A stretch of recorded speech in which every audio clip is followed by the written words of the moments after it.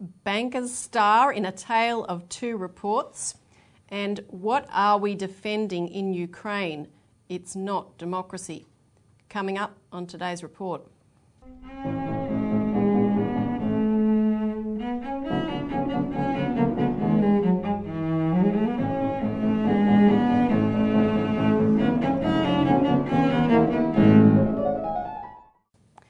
Welcome to the Citizens Report for the 6th of October 2022. I'm Elisa Barwick. Joining me today is Citizens Party Research Director Robbie Barwick. Welcome. Thanks, Lisa. On today's show, we're going to be discussing how, as the banking system's imploding, certain interesting truths are coming to the surface, and we're going to spend a bit of time talking about the reality of the situation on the ground in Ukraine to see what it is the West is actually supporting there. Now, don't forget to hit the like button if you get something out of the show, and subscribe and ring the notification bell so you're alerted of other updates, and share this as widely as you can. Comment underneath to get the word around. Now, before we go into the first topic, Robbie, you've got a bit of an update on various events this week around getting Assange home. Yeah, so it's a week of action this week, culminating on Saturday around the world in a big day of action. And in the UK, it's going to be people are going to hold hands around the UK Parliament, Westminster, to put pressure on the British government. Now, in Australia, most of the action is here in Melbourne, which is Julian Assange's hometown. So the Melbourne for Assange group has been organising all these activities. The other day I went along to the vigil for Julian Assange outside the British consulate, because of course they're the ones holding him and can let him go. We're shooting the show earlier this week, Elisa, because tonight there's an event at the Cinema Nova in Carlton. By the time people are watching this, it'll already be gone, but I'll be attending that. Julian Assange's father, John Shipton, and David McBride, the Australian War Crimes whistleblower, will be there, and they're showing a film of David McBride's case, because it's quite similar, right? He blew the whistle on real war crimes, and now he faces 50 years in jail for doing that. His secret trial starts in a few weeks' time, and it's going to be a secret trial. And this, when we go through the Ukraine stuff later, remember this part of the discussion, right? We pretend we're a democracy and believe in due process and the rule of law, etc. And we've just the things that Assange exposed show we've trashed that, right? So we've got no moral authority whatsoever. On Saturday, there's going to be a holding hands around the Yarra River to send a message as well. And essentially what we're trying to do is send the message to the British that Albanese should be sending, right? And effectively put pressure on Albanese to do that, because he was part of the Friends for Assange group when he was in Parliament before the election, and since he's been the Prime Minister, he's done nothing. And can I tell a story, just as a contrast? At the vigil, I met a gentleman, Con, who's a Greek Australian, but in the 70s he was a draft resister.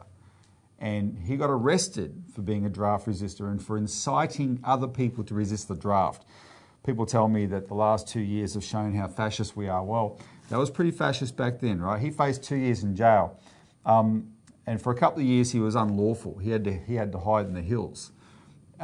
When Gough Whitlam got elected in 1972, his very first act on the very first day was to forgive all draft resistors in the Vietnam War. Just forgive them. In other words, be decisive and act. And the contrast to Albanese is extreme.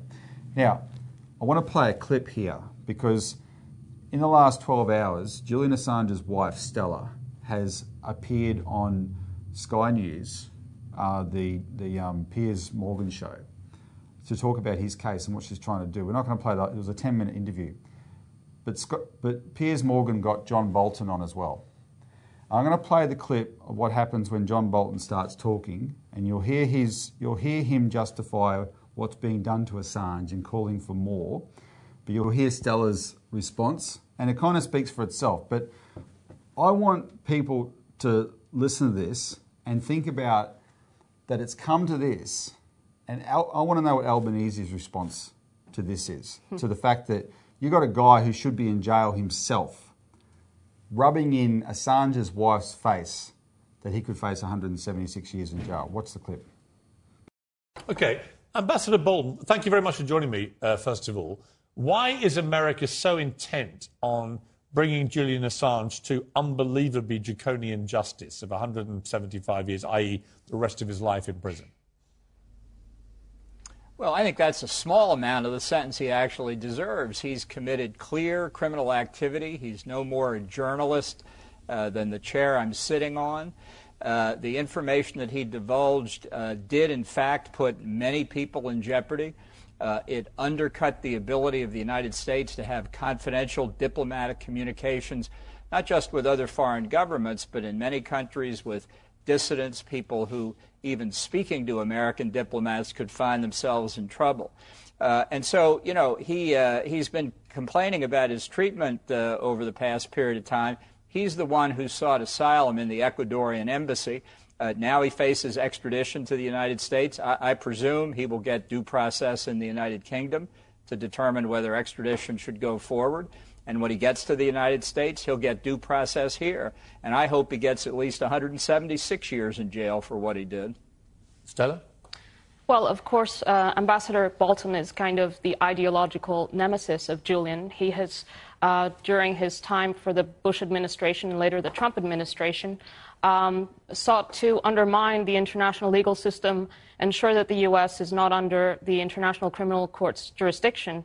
And if it was, Mr. Bolton might, in fact, be prosecuted under the ICC.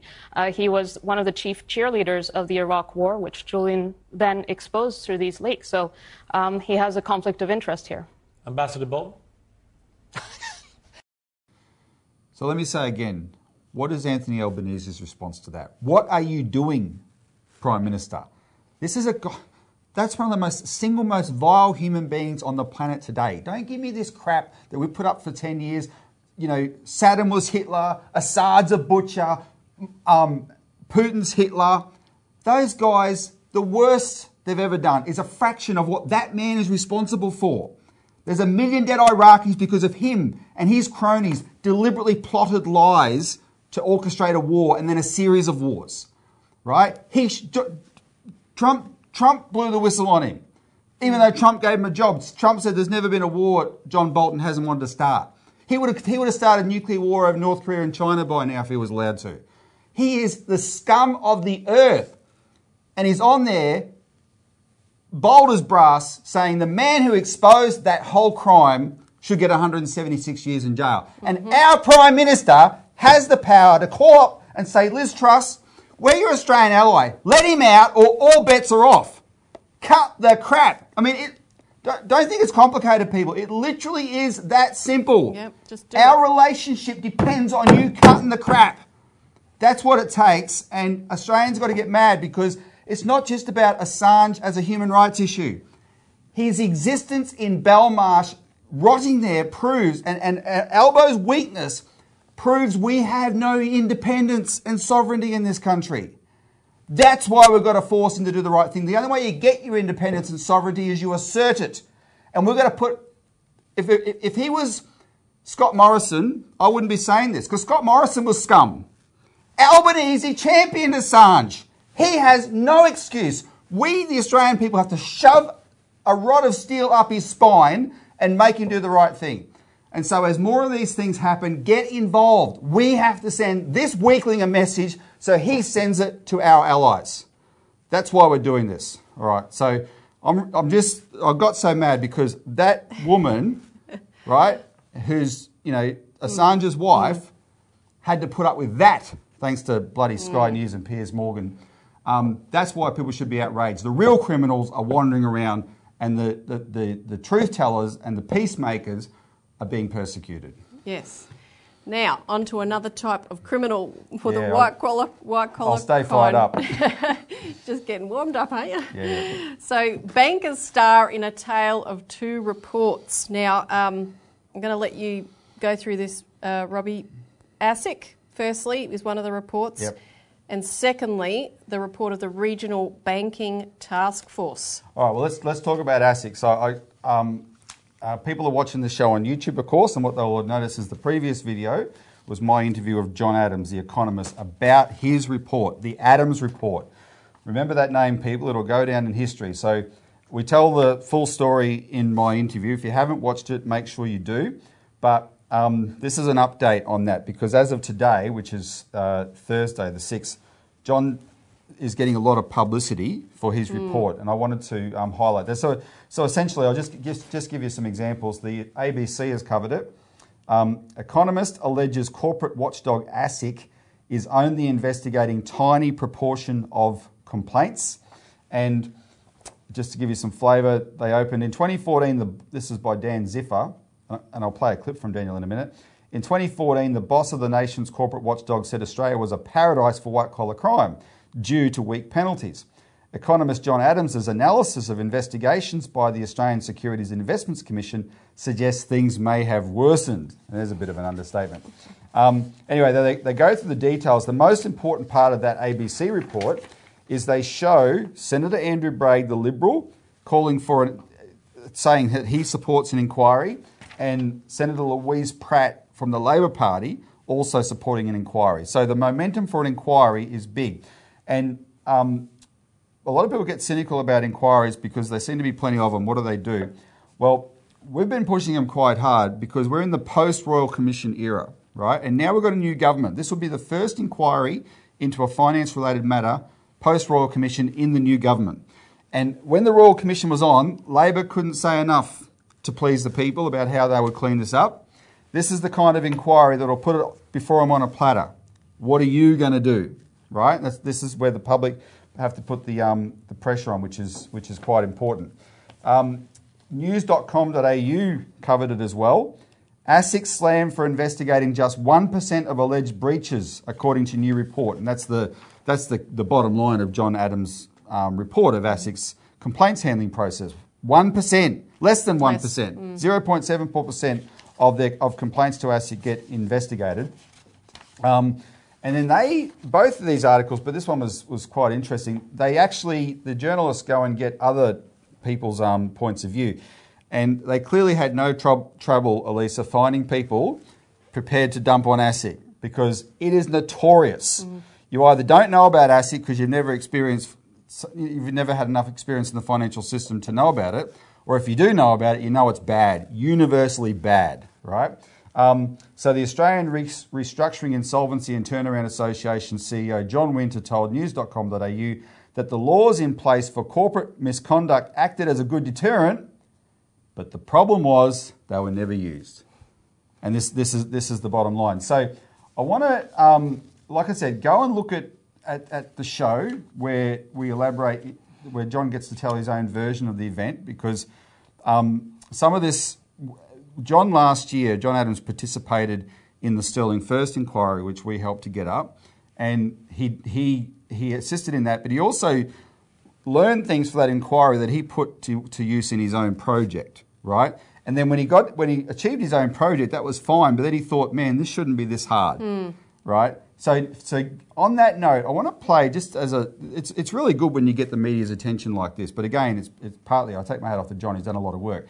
Just watch this clip today on ABC, where the news host is questioning this journalist, Daniel Ziffer, about the Adams report. An economist claims corporate watchdog ASIC is only investigating a tiny proportion of complaints it receives. John Adams was an advisor to Liberal Senator Arthur Sinodinos and says the percentage of complaints that are investigated is less than 1%. ASIC disputes that figure. Joining me now is business reporter Dan Ziffer. Dan, g'day. So first off, explain for us exactly what ASIC does and how many complaints they receive and what they do about it. So ASIC is the conduct regulator for Australian business. They're meant to keep everyone on the straight and narrow. They're called the Australian Securities and Investments Commission. So essentially, if you're a registered company or a listed company in Australia, you are under their remit. They look after you. They run the corporate laws. Now, they receive around 10,000 complaints in an average year. And they say that about 35% of them are kind of investigated further. Many of them lack evidence or they're not in the correct jurisdiction. Some of them are resolved with, say, a letter warning the company or further action. This analysis that has come from economist John Adams takes in a much broader remit of reports to ASIC. It takes in things like self-confessed breach reports from companies, where companies say themselves that they've broken the law, liquidators reports, reports from people who have financial services licenses. And what that does, that creates a much larger number of complaints. And when you divide that by the amount that actually go through to a full investigation, where ASIC really undertakes to work out whether something has gone wrong, you're looking at less than 1%. That obviously has a big impact, because investigations and prosecutions have a real deterrent effect. It's not just that they punish the person that has done something wrong, they deter other people from doing the wrong thing. So it's fine to have laws, but without enforcement of them, without investigation of them, and without prosecution of cases in particular industries, there is essentially a magnetic effect where more people realise there's less of a problem with breaking these laws and there's more of an inducement to do it. So go into a bit more detail for us on what this analysis shows.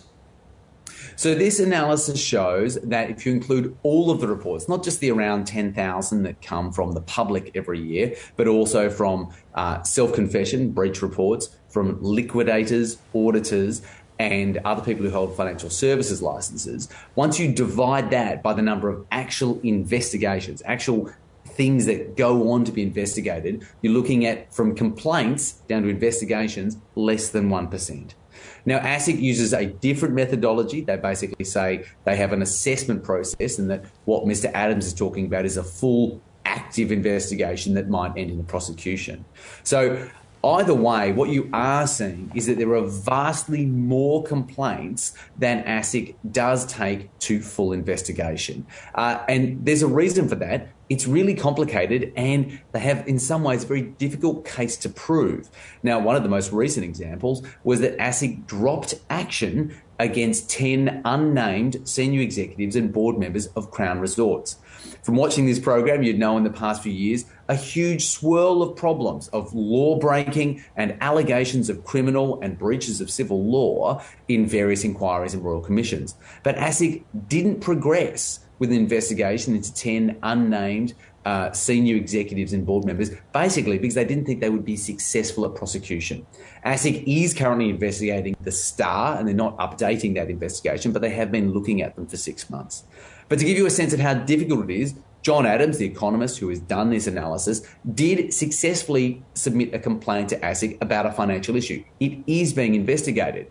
But he's an economist, and the complaint was 600 pages long. Right. That's simply not something most consumers can do if they get into trouble with the business.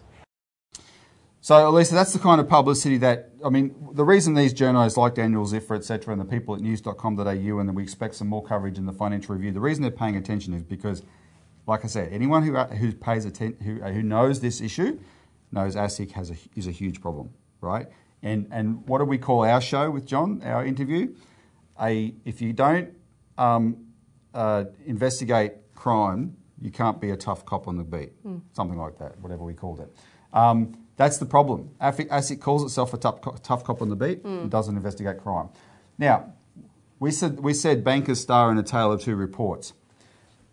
We said last year, the reason, this is not an accident that ASIC is so weak and ineffective. It's weakness and ineffectiveness that puts most Australians at risk of financial misconduct, is because that weakness serves the big financial entities, namely the banks. Yep. And figures have come to my attention just in the last week that in the last 9 years, the banks donated $14 million to the Liberal Party and $9.5 million to the Labor Party. And they expect something for that. They don't do it out of charity. Now, and that's a segue to the next report. Because what's the next report? The Regional Banking Task Force. Now, we spent the end of last year telling people make submissions to this Regional Banking Task Force to get them to talk about a postal bank. So the Regional Banking Task Force has released its report. It's a pile of garbage. It's so mealy-mouthed, it's not funny. I want to play a clip about that as well from the National Party leader, and I especially want people to pay attention to the way the news host characterises this report, because it's right. He saw what we saw. This report is basically saying we're not going to stop the banks from shutting branches, but they should notify people better when they do it, right? Right. You know, we're no power over the banks at all. But what's the bank's excuse for shutting branches? Because they're not commercial enough. They're not profitable enough. That's their excuse. In other words, banks don't do anything out of charity.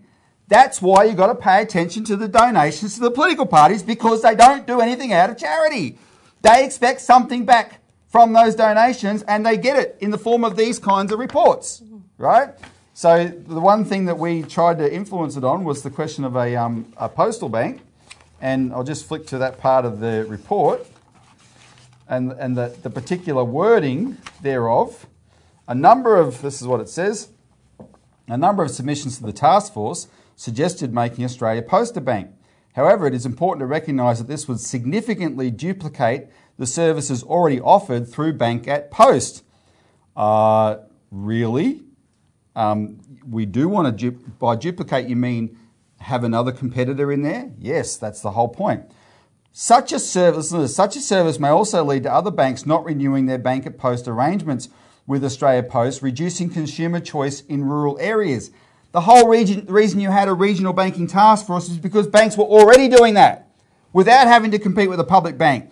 If they had to compete with a public bank, it would stop them from shutting branches, because they would realise, we can't just shut branches and tell people go digital or go to Australia Post and bank with us. We will lose them as customers to that bank. It will stop them. That was the New Zealand experience, and these people wanted to deny that will be the Australian experience. And then this was the kicker. There are likely to be other issues around making Australia Post a bank. It would raise significant competitive neutrality concerns, brackets, as the new bank would be government-backed. Boo-hoo-hoo. It would be unfair competition for the banks. Now, this regional banking task force, Elisa, was stacked with bankers. Yeah. In other words, this was supposed to look at the impact of the bank's actions on regional Australia, and they made it about them. We can't have unfair competition. Yes, you can. You had it for 84 years, from 1912 to 1996, when the Commonwealth Bank was in existence. We've had 25 years without it. The norm is you bastards having to compete with a public bank. Get used to it. We're going to bring it back. Stop your whinging. They want it all their own way, right? But let's just listen to a sign we're making progress. I want to play this clip from Tuesday, where the ABC interviewed David Littleproud, the current National Party leader, on the question of the Regional Banking Task Force report. And note his reference to the licensed post offices. Just watch the clip. All right, one that goes to your listening tour of regional Australia. Late on Friday, I think it was, the government released a task force report that looked at regional bank branch closures. I think it had originally been ordered up by your government when in power. It's basically arguing for more consultation and advance notice before branches go ahead and do this. Are you satisfied with the recommendations and, the government's apparent endorsement of it, along with the Bankers Association? Yeah, I think there's more that can be done, and in fact we had conversations with the ABA, and I think a pivotal role that can be played in this is also the licensed post offices around the country, in that we provide much of the banking services, the availability of cash. And you've got to understand that's the most important thing in some of the regional and remote communities, is availability of cash. It's not just a matter once a branch is shut that you hop on a bus and you go to the next suburb and there's a branch there. There's hundreds of kilometres away, and particularly for the elderly, this is a real challenge. And they need a point of trust that they interact with in terms of getting cash and with their bank. And I've had conversations with Anna Bligh, who's been very constructive, I've got to say, and the banks, about making sure we look to a new model of giving a service in regional rural Australia that brings in those licensed post offices that are looking for money, that make sure that they're adequately paid for it. But this may be an opportunity to look differently and be constructive, and that's what the National Party wants to do, is to come up with practical solutions that'll support regional Australians as technology obviously moves in certain ways, but we need to make sure we bring everyone with us and we're able to continue to provide many of those services that are important in regional Australia in new ways. And we shouldn't be afraid to do that. And I think this is an opportunity for the government and the Nationals and even the Banking Association to work constructively to get an outcome on this one. Yeah, it sounds like there's a willingness to do that. Now, so there's a positive and negative there, Elisa. The positive is he went out of his way to reference the licensed post office because, as people might know, they're our allies in this fight for a postal bank. These politicians, if they're smart, or if at least they're not stupid, they know that they need to be on side with the licensed post offices, that the licensed post offices are pushing hard for this. But David Littleproud himself is a banker. He is a banker. So when he's saying, how constructive Anna Bligh is, well, Anna Bligh is from the Banking Association, right? Yeah. He's part of he's just saying, well, our bankers club, we're going to work constructively together. He doesn't want to go to a postal bank, but he knows that he's going to have to deliver something for the licensed post offices. So, in other words, he may be reluctant, but he's reaching in that direction. Our job is to push him hard in that direction. And so the next, one of the other things that just to report, my last comment on this, is the last few weeks we've been pushing this petition, parliamentary petition by Dale Webster, the independent journalist. It actually accelerated. Now, bear in mind, Dale was informed a week after it went live on the Parliament. The Parliament didn't inform her they'd put up the petition and it went live.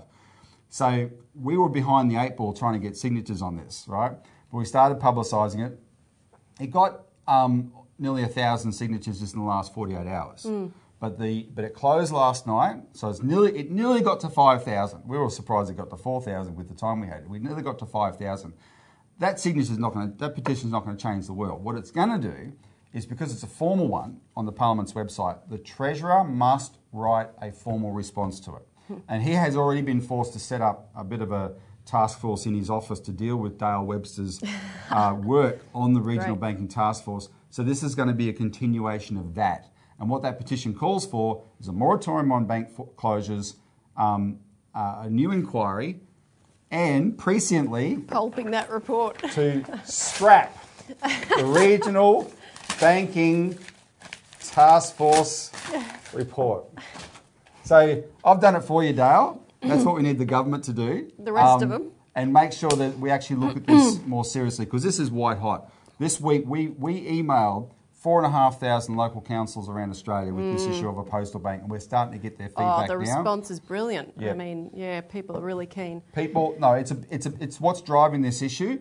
We're going to drive this issue all the way to forcing these banks back to competing with the public bank. Yeah. Now, another reason why we urgently need a public post office bank is because the entire financial system is going to need restructuring. And if you haven't been living under a rock, you will know that in the last couple of weeks, if not longer, but particularly these last couple of weeks, the global financial situation has been red hot. It is coming down around our ears, and if you don't want to get your savings and investments bailed in, you need to have your deposits, you need to have your funding in a public bank that can be protected, and we don't have that. So some of the updates, Credit Suisse, people would have been hearing about, they had a 60% loss in the value of their shares over the last year.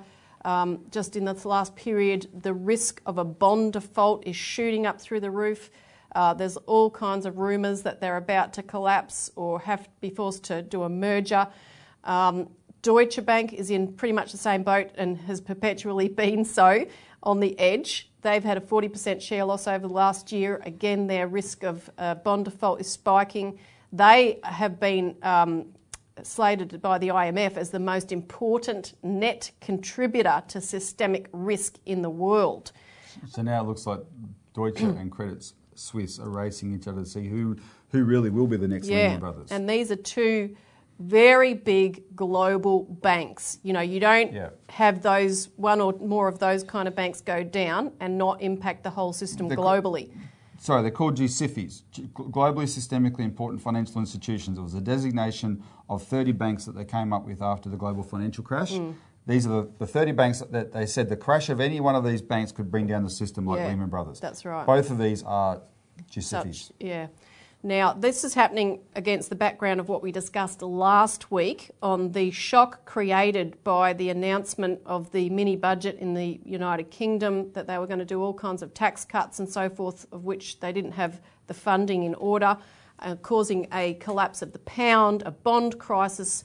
A number of big British pension funds were on the verge of collapse and could have sparked, again, a systemic meltdown through the whole system, which the Bank of England acknowledged, and they were forced to intervene with a massive bond purchase. Since we talked about that a week ago, the government was forced to backflip on some of its most extreme pledges in that mini budget, such as ditching the top rate of tax altogether. And that's caused impacts back on Australia, I might add, because British institutions started selling the mortgage-backed securities from Australian mortgages. Yeah, that's right, that they purchased from here. So we've had the sales going on here in Australia affecting our banks. Even the ABC said that this whole situation could unleash a death spiral. And this is happening in Europe, where they've just been facing, as we've reported recently, an energy shock where, because of the speculation in energy market derivatives, there's $1.5 trillion sitting there, of which some of these big energy firms were being forced to make margin calls on some of these bets. So the whole thing is teetering on the edge. The European Systemic Risk Board has just made its first ever warning, saying, of a systemic danger, sharp asset price falls, liquidity strains, and underlying all of this fluff at the top, which is exploding, you have the breakdown of the real physical economy typified by the energy crisis. And when you have things like the recent sabotage of the Nord Stream gas pipelines, blocking the only conduit for an increase of gas coming through. And obviously Russia, it's not in their interest to do it because they're happy to supply the gas if they had to have been servicing and so forth of the gas facilities, because there were issues with certain things that had been holding it up. But under improving situation with the de-escalation, of course they want to see a future where they can keep selling gas to Europe. Russia was hoping that the Europeans would realise, as winter set in, that they need Russian gas and they better stop playing hardball over Ukraine. And so now we're supposed to believe that Russia has blown up its own gas lines just to make sure that can never happen, right? It's clearly not Russia that's done it, and we've covered that in our magazine this week. Yeah. And of course you're feeding into a situation where the population are already up in arms. They've got austerity. They're being told to take less showers and rug up more because the air conditioning's got to be kept at a lower level, etc. And within this climate of war, blaming Russia for everything, this is creating a dangerous front, really. Now, of course, President Putin, the Russian president, gave a speech on the 30th of September, which I wanted to reference and this was where he talked about the annexation of the Donetsk, Lugansk, Kherson and Zaporozhye regions. And of course the media don't cover this sort of thing. Again, you can read excerpts in our Australian Alert Service, and I urge people to actually read this speech to see the real point of crisis the world is in right now, which I think most world leaders from the Western countries really would have no idea. I mean, they're just sleepwalking into World War III. Putin is very well aware that we're at that brink, and he's prepared to negotiate if the willingness comes from the other side. But one of the things he made explicit is that the current order, financial, economic order, strategic order, is finished. It's over, because there's enough countries, not just Russia, but most of the world, in fact, that are saying, that's it, we've had it with this Anglo-American dominated world order. Yep. And on that point, I want to go over into the next subject area to discuss more on that war front. What are we defending in Ukraine? It's not democracy. So what we want to talk about here is to give a somewhat comprehensive sweep of events that have led us to this point for people to think through quite seriously, because we are not defending democracy, rules, or a rules-based order or freedom in any way, shape or form by supporting Ukraine, by sending them arms right now. In fact, we are supporting quite the opposite. So we just want to go through a bit of detail and lay this out so that you see what's happening on the ground. Now, of course, we're not going to go back through all of the history, but just starting from the so-called Maidan coup in 2014, which was, of course, when the elected government of Ukraine was overthrown after the then Prime Minister delayed signing off on an agreement to join a European Union Association agreement, which not only implied agreements on the economic side of things, but also strategic agreements that were seen to be leading towards Ukraine coming into NATO and so forth. So from that point of that coup, you began to have Nazi paramilitary leaders parachuted into key positions in the government, and we showed on the show before how American leaders made that happen and said, this is who we want in power and so forth. Yeah, we're talking about actual Nazis. Don't kid yourself, actual Nazis. Yeah, people that have a lineage in supporting Hitler and so forth, if you trace it through. At that point, other languages and cultures other than Ukrainian were banned. Russian language publications were banned. Since then, and this has happened over a period of time, you've had workers' rights abolished. There were new laws brought in August removing union membership and collective bargaining for around 70% of workers. Union property can now be seized. The British Foreign Office was consulted on all of this, so this is not just something they're doing on their own. We've seen opposition political parties across the spectrum, anyone that's not the existing party in power, being banned. People voting in any of the referenda have been threatened with 13 years in prison. People trying to flee to the eastern parts that are not controlled by Ukraine have been killed. We're seeing an incredible level of censorship, including with hit lists and kill lists.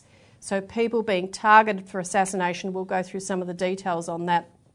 And I just wanted to mention too that the Foreign Minister of Russia, Sergei Lavrov, called out the level of racism going on, the kind of philosophical racism and exclusion of anything outside of, Ukrainian. The Anglo-Saxon, broadly as well, the Anglo-Saxon world. Yeah.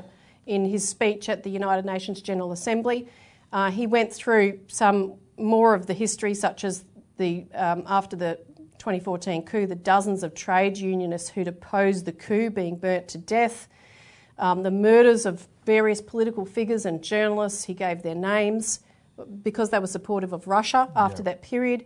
In 2015, the Prime Minister Yatsenyuk calling Donbass residents non-humans. Zelensky later called them creatures.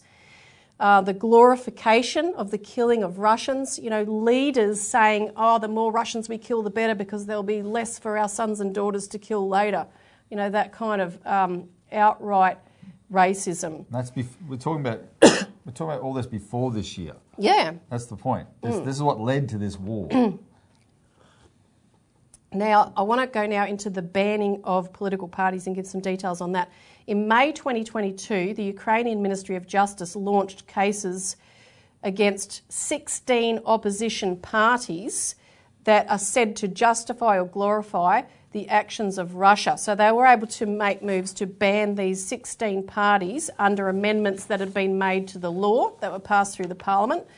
That new law was retroactively applied to earlier statements and actions made by those political parties, in support of Russia and so forth. Of course, the retrospective application of law is something that is a big no-no, and the big infamous case of that was the prosecution of the Dutch communist who set fire to the Reichstag in 1933. And in 2008, there was a German ruling that overturned his conviction. He'd been condemned to death under a law that was adopted after the incident happened. We should say the Dutch communist who was accused of setting fire to the Reichstag, Elisa, the real arson was probably a guy named Hermann Goering. But anyway, well, at least it was, organised. Right. Whoever they used was the patsy. Yeah. Now, the International Convention on Civil and Political Rights says this: no one should be held guilty of any criminal offence on account of any act which did not constitute a criminal offence at the time when it was committed. And the Ukraine is a signatory of that. Now, so far, some of the parties, just to mention the bigger ones that have been banned, there are 16, as I said, is the Opposition Platform for Life, which held 44 seats in the Parliament when it was suspended. The Socialist Party of Ukraine, one of the largest parties with a large block of seats in the parliament, was banned. The party of Shari, which is a smaller party, but the evidence used to ban them was an interview by the party leader, which he did 5 years before he founded the party. The other party, which we want to go into a little bit more detail on, is the Progressive Socialist Party of Ukraine, a 25-year-old political party. And we'll focus on them because we have worked and collaborated over numerous decades with the founders of this party, 2 former members of parliament, economist Dr. Natalia Vitrenko, who also ran for president and got 11% of the vote in 1999, I might add, and her colleague Vladimir Marchenko. Now, since the 2014 Maidan coup, their party has been blocked procedurally from running in elections.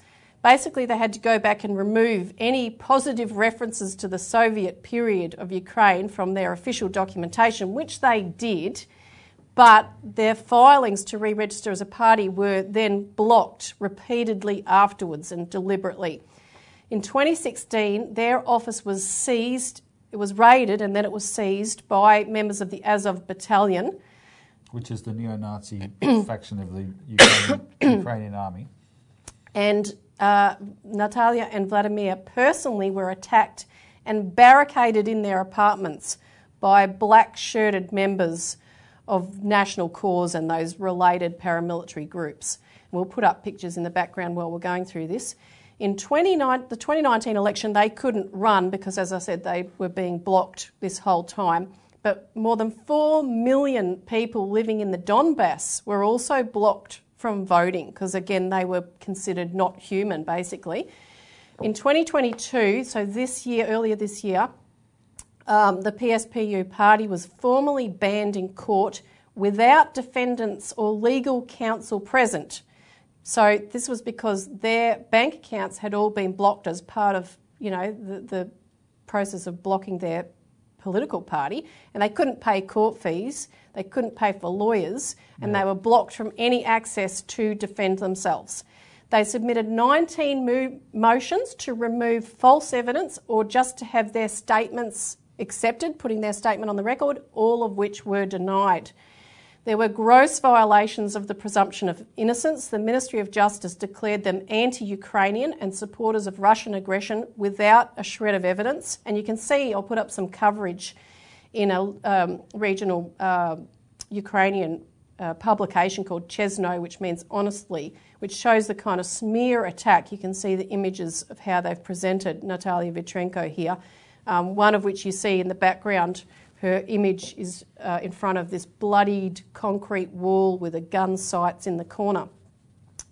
Now, Vladimir and Natalia appealed these decisions to the Supreme Court of Justice, and we've just got the news in the last week that appeal was rejected, and they became the 4th political party to be permanently banned after having appealed it, so there's no recourse. We'll put up a video of the courthouse. We'll just show a little bit of this.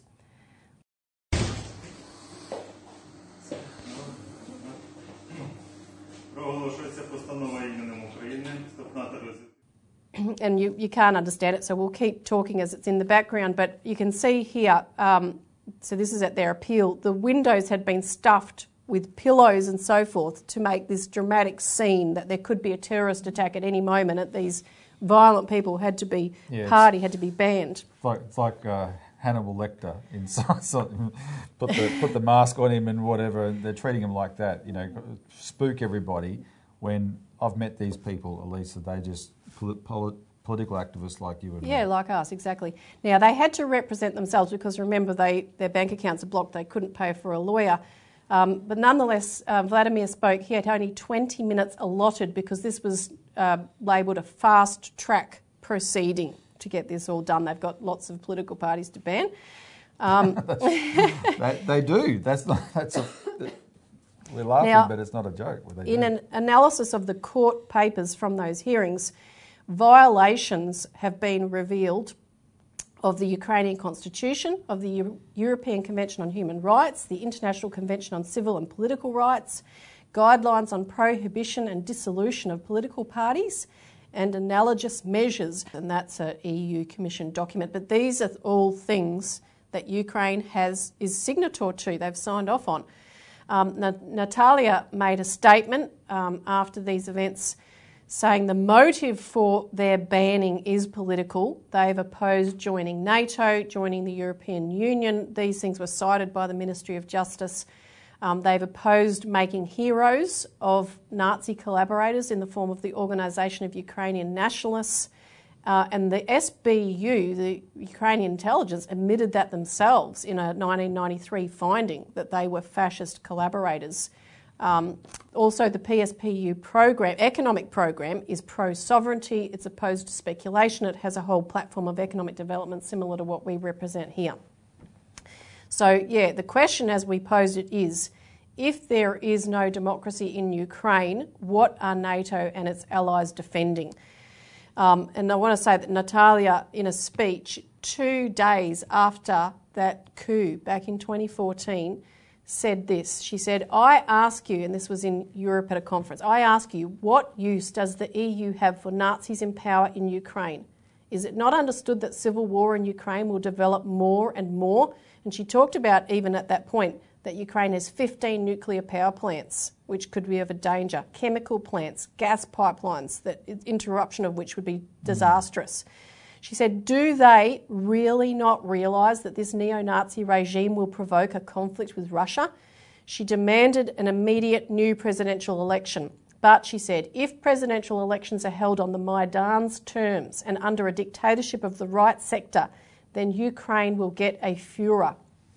And then, with a neo-Nazi parliament and a neo-Nazi government, the creation of a neo-Nazi state in the centre of Europe will have been completed. And those words should, really make you nervous, because that's exactly what we've got. Well, and that's why they've banned her, because she's a Ukrainian patriot, but she doesn't hate Russia. She hates these Nazis who've taken over her country, backed up by the United States and the United Kingdom, and so they've got to shut her down. This is what they call Ukrainian democracy. It is not democracy. Exactly. Now, finally, I want to discuss the hit lists and the kill lists, and people probably would have heard about this, but firstly, there's the Centre for Countering Disinformation's blacklist. This is put together under Ukraine's National Security and Defence Council, and it intersects numerous Anglo-American-backed operations going on about disinformation and managing disinformation since 2014, linked into operations like the 77th Brigade and the Five Eyes. But this particular list was prepared for and released at an international roundtable which received funding from the US State Department. And I might add, it's unlawful for a US agency to fund an agency that censors US citizens. And there's many of them on this list. The list includes, it's only foreigners, so not Ukrainians. It's made up of over 95 journalists, academics, politicians, military leaders, activists from 22 countries, labelled Kremlin propagandists, information terrorists, and it says that information terrorists are responsible for crimes against humanity, and anyone associated in any way, so even if you're just the cameraman or the editor helping get that disinformation out, you're culpable, a financier, an accomplice, and you can be tried for war crimes. And what they're talking about there are there's journalists on the Russian side of the fighting, and who went there to what do they call it? Election inspectors, right? That's who they're talking about. They're claiming we have the right to kill them. Yeah. The list was actually taken down in August under huge pressure, but it's just been put up. The person in the number one top position is one of our collaborators, Helga Zepp-LaRouche, the head of the International Schiller Institute. It includes now a head of state, the president of Uganda, Museveni. There's new journalists that have been added, including Fox News' Tucker Carlson. There's US Senator Rand Paul, former Representative Tulsi Gabbard. And some of the things that they're accused of doing are asserting that Russia did not shoot down Malaysian MH17 flight, asserting that the BRICS countries are ready to face the economic warfare of the West, or that Ukrainian attacks on Crimea might lead to World War III. So this is all what they cite on their website. Yeah. So if you're a Western political commentator like Helga LaRouche, and you say the BRICS countries are ready to face the economic warfare of the West, yeah, that qualifies to get you killed on this kill list. And if they begin to apply this kind of thing, which they will, to China, and I'll come back to that in a minute, we'll be right in the middle of it. Now, there's another kill list, which is even more serious, called the Mirotvorets list, and it's compiled by a website in Ukraine called Peacemaker, and this has been going since 2014, putting out hit orders. There's thousands of entries on this website. It's been linked by a French investigation to Ukrainian intelligence. Yep. And we'll put up images of this because it's pretty spine-chilling. You can see the entry for the Russian television commentator Daria Dugina, who was assassinated on the 20th of August, marked liquidated. The New York Times just put out an article saying that US officials have stated that the Ukrainian government authorised the assassination of Dugina. So the fact that they're saying this is very significant. They're basically admitting inadvertently that the US and NATO are explicitly supporting a terrorist state, i.e. a state that kills a civilian in her home country. 12 of the other 341 journalists on this list have been killed, such as Ukrainian writer Olez Buzina. You can also see the entry from the site of the Ukrainian Member of Parliament, Alexei Kovalev, who was killed, and his girlfriend in their home. By the way, this website actually publishes home addresses of people. It has geolocation information, so there can be a collaborative effort to hunt down and kill these people. Many others have received death threats. Their bank accounts have been seized. The list includes 327 children. One example is this girl, Faina Savinkova, who's 13, from the Lugansk region. The reason she's on there is she made a video appeal to the United Nations to stop the war in the Donbass. There's another girl who's only on there because her parents holidayed in Crimea. That's too pro-Russian.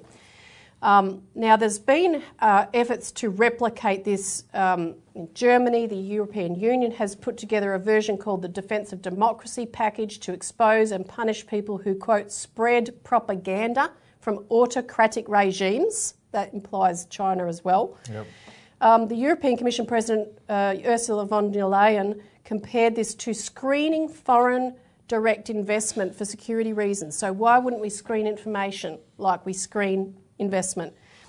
In the US, they've had efforts to set up this disinformation governance board, which was quickly terminated. We reported on that, but it continues in the background. There's other efforts. Jacinda Ardern at the United Nations General Assembly called for the creation of a global censorship system to prevent disinformation. And she specifically cited the Russia-Ukraine conflict as an example of the disinformation. Because everything you've... If she had her way, Australian viewers and New Zealand viewers would not be able to listen to everything you've just gone through for most of the show. Yeah, and you wouldn't be any the wiser. This week, ASPI, the Australian Strategic Policy Institute, has a report out exposing false narratives generated by China in regard to the Solomon Islands, calling on the government to train journalists and fund research on disinformation and to block disinformation from social media. Right, so where are we going? This is not democracy. This is not some rules-based order that we want to be defending. No, that's right. It's not democracy. So whatever else you might think, when you're told that we've got to give all this support to Ukraine because we're standing up for a democracy against an autocracy, it's just rubbish, right? This is much bigger than that. And in fact, Paul Keating today, on the one thing that we do agree with him on, has a series of articles in Pearls and Irritations reminding people how he warned that the expansion of NATO, he warned in the 90s that the expansion of NATO would lead to a war effectively, right, like we've got now. And any reasonable person was always saying that. It's got nothing to do with democracy. You've been told it's about we're defending a democracy. It's rubbish. This is a brutal Nazi state now in Ukraine. But for the people in the Donbass, it's been like that for 8 years, right? And that's why there's a war front there. And why they're, happy to return to be part of Russia in the main part. Yeah. So, yes, don't believe the lies. It's leading us to the verge of war. You can help us diffuse the situation by getting involved, and do contact us for a copy of this week's alert service, which has a lot more information on that. We'll have more in coming weeks. We'll put some links below as well where you can find out more on our website. And you can subscribe to get the information regularly and help disseminate it. Yep, and back to the first topic, stay involved with the campaigns to clean up this banking system. So stay tuned for updates on the postal bank campaign, but also have a look on our website for the press release we did today about the John Adams report. And you can help get an inquiry up by calling the numbers that we list, the names of the people that we list there, to encourage them to do that. Yep. So thanks for tuning in. Thanks, Robbie. Thanks, Alyssa. See you again next week.